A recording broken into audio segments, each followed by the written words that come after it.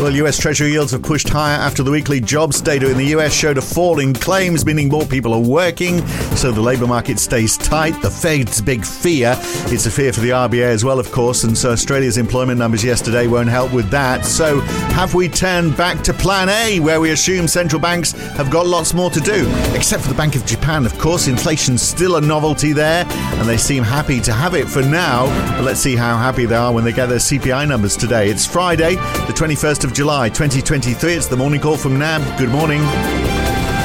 Well, big moves in bond yields. 10-year treasuries are up 10 basis points, up 13 in Canada, up 6 in the UK and 5 in Germany and France. Aussie 10 years up 8 basis points yesterday to 3.95%. Then it carried on to over 4% on futures overnight. And the US dollar is back on the way up. It's up 0.6% on the DXY. The euro and the pound both down 0.6%. But the Aussie dollar has held up fairly well. It's up 0.1% on the rising US dollar to over 67.8 US cents. In fact, it got up to 68.5 US cents overnight. And big falls in equities. The Nasdaq is down 2%, 0.7% down for the S&P 500, but a 0.5% rise in the Dow. So healthcare and utilities doing well. Consumer discretionary down well over 3%, IT down 2.3% according to Bloomberg's numbers, and European equities all closed up quite a bit. The FTSE 100 up 0.75%, for example. Small moves up in oil. 0.25% for Brent, heading back up to $80, 0.5% for WTI, now well over $75. So what is pushing US bond yields higher and the US dollar back up? I thought we were heading in the other direction. So let's see what's going on with NAB's David de Garis in London, back from his holidays. He's fresh-faced and eager.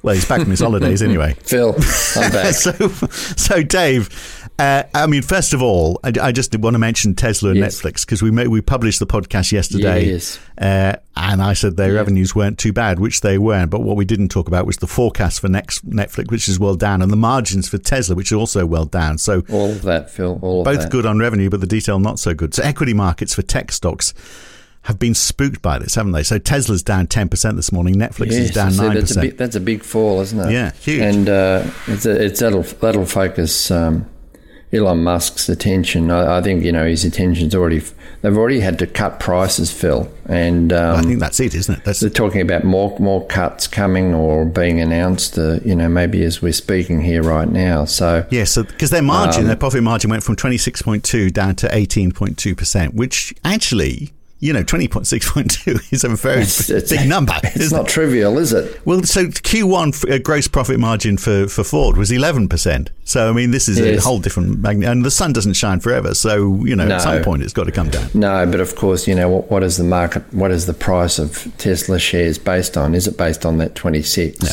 Right. So that's the issue. And does this tell us something about, consumers sort of shopping around and looking for better deals, being more careful with their spending? I'm sure it does. There's an element of that in it, isn't it? And with the Netflix, the fact that their subscriber numbers, I read, were strong. Strong, right? But their sales just growing.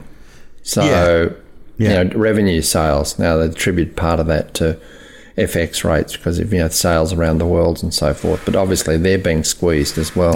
So what I do love about Elon Musk, ever the salesman, he's saying if you buy a Tesla now, it's going to be worth 5 times more in however many years, because his rationale is as we move to vehicles becoming autonomous vehicles. So you buy a car now, you only drive it maybe for an hour and a half a day. If you've got an autonomous vehicle, then you can put it to work. Maybe you can rent it out for part of the day when you're not using it. It can be driving someone else around, so you get more value for your car. So that's how he's talking it up. So ever the salesman. And, he might have a point there. So maybe they'll push shares back up. But it's not happened so far, as we say. But anyway, the other thing that's been pushing yields higher is, and obviously the direction of the US dollar, because it is a complete turnaround, isn't it? It's the jobs data, the initial jobless claims. Now, this is just 1 week's figures. I know. Look, Phil, I'd be a little bit careful saying that yields back up on the back of that. Well, they were down 9,000, right, from 237 to 228. But I was sort of just doing... And they're expected to go up, so they went the opposite way. I'm reading various reports of what different analysts are saying about it, and some are saying that, there's still seasonal adjustment issues. There's always this issue at this time of the year in the summer when the automakers are retooling and whether that's properly accounted for and so forth, from different timings. And then I read somewhere else that, remember we had that issue with fraudulent claims out of Massachusetts a few months back. And now there's reports maybe there might be issues to do with fraudulent claims out of Ohio and Minnesota, I read today too. So no, I don't know whether that's right or not, but certainly there was that report there. So just makes you a little bit wary of that. And it's not like the jobless claims have been trending up and then all of a sudden they reverse direction. They've been in this they went up for a while, right? There was a gentle trend up and then they all came back down again.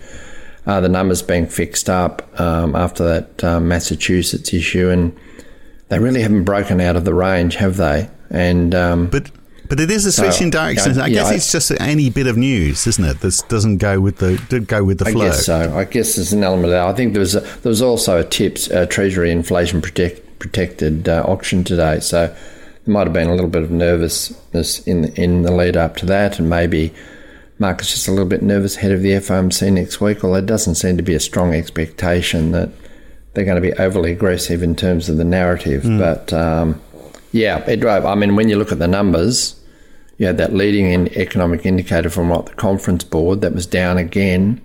You had the Philly Fed index, and maybe it was partly to do with the fact that, what was that statistic that, the majority of firms still looking, even though manufacturing's been down, the majority of firms still looking at increasing wages. Yeah. So that issue maybe, the subtext of that might have been as much as the jobless claims information. And the employment index there, I mean, it went in the right direction as far as the Fed's concerned, because it went to from minus 0.4 to minus 1, but the expectation was it was going to fall to 4.5. Yeah. Minus 4.5. Yeah. So didn't fall as much as expected. So I guess you add all of those things together, perhaps. Maybe there is something in that. But if you looked at those numbers, you'd just be a little bit surprised with what we've seen in the yields at the end of the week. Yeah. And then, I mean, the other side, if you look at the business conditions, supposedly improved quite a bit. CapEx investment is higher than expected. So that's all good out of that Philly Fed, isn't it? I looked at the 6 month ahead expectations.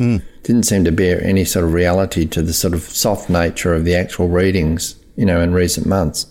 You think, is that right? Yeah. Well, but these numbers can be very volatile, can't they, from month to month? Yeah, they can. We've seen before. Yeah, I guess you just get someone in a good mood or a bad mood, maybe. A sharp fall in new orders, though, wasn't there? That index has gone from... yes. It was supposed to go from minus 11 to minus 10, but it's actually gone down to minus 15.9. So, perhaps the slowdown is happening. So... but then, you'd expect yields to go the other way on that, wouldn't you? People would say, well, the Fed might have to go easier.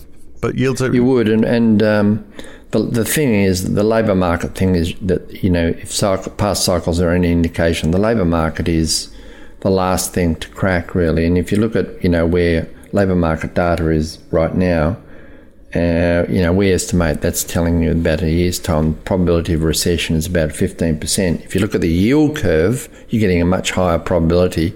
And you look at the equity market, you can't even discern it. It's quite low again. So, again, I think a lot of analysts are still looking for that recession, saying, I can grab it and I can feel it, and it's happening now. Yeah.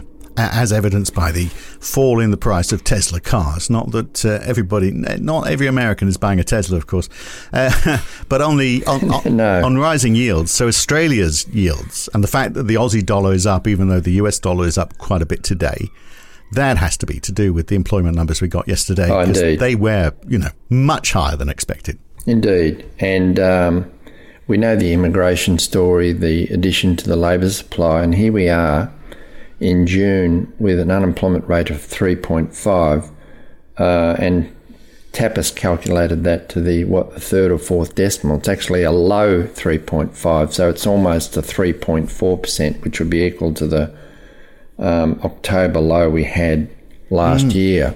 So there's 15 plus population has increased by, was it 590,000 in the past year from immigration, yet the labour market is still producing enough jobs to employ people and keep the unemployment rate low. So labour market's still pretty tight. If those estimates of the full employment rate of 4.5% are anywhere near the truth. So I guess the labour supply, the population is good in terms of keeping wages in check, but the capacity, everyone's employed, right? So jobs are still more than sufficient for everyone to get a job. So the unemployment rate's still low. So there's still that wages issue, potential wages issue. So yeah.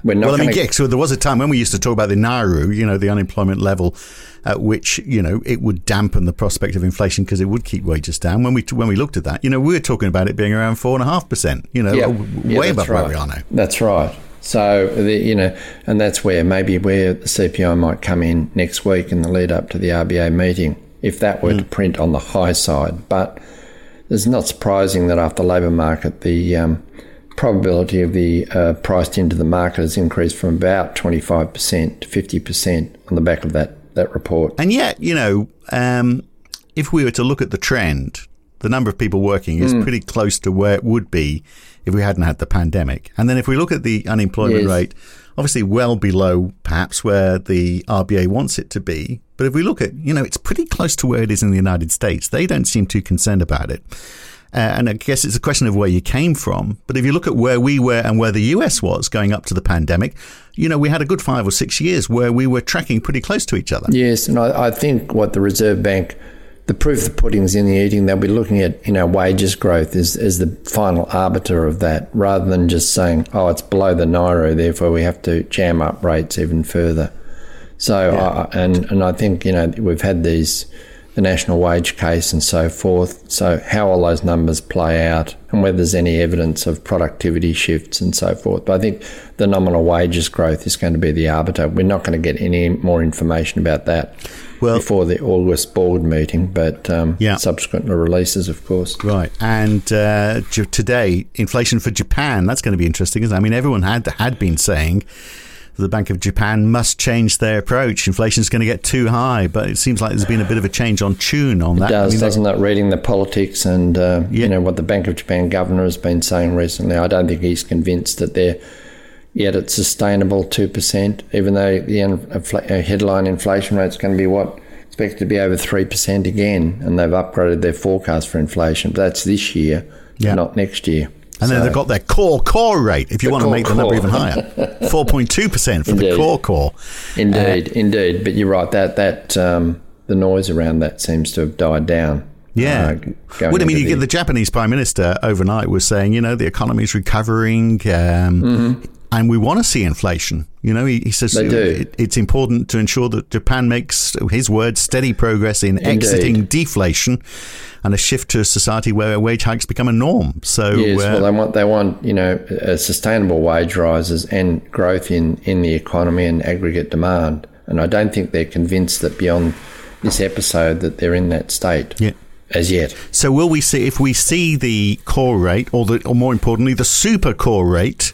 Yes. The 4.2 or 4.3. Yeah. There's not a super duper core rate, is there? That's as far as we go. There's the ex-fresh food inflation rate. Then there's the ex-fresh food and energy, which we would think of as the core rate, I guess. But they've tended in the past to use the just ex-fresh food. But food inflation and energy inflation being such a big part of the inflation story. So we could see some sort of reaction on the yen, I guess, today, depending on what direction that goes. And then UK retail sales. Now, May was down 2.1% year on year. But, you've got to be careful with the UK because it keeps on surprising, doesn't it? There's this resilience. It does, doesn't it? And, we were talking about it being a disaster, going into recession. It looks like that's not going to happen now.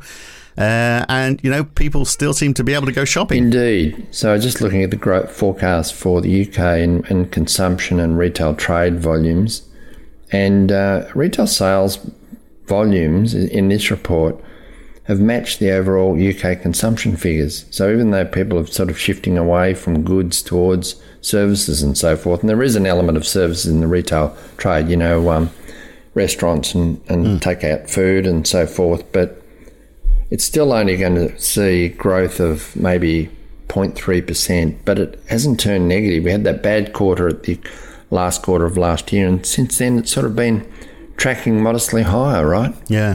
Well, we've sort of written off the idea now, haven't we, of a 50 basis point rise by the Bank of England, or, I would think so, after those UK inflation numbers, yes. So what about the ECB then and the FOMC, just very quickly, because it's going to be a busy week next week. 25, I think, for both, Phil. But quite a bit of uncertainty next week, I think, around both of those, isn't it? Well, it's probably about I think more about, will there be any more coming after the 25, right?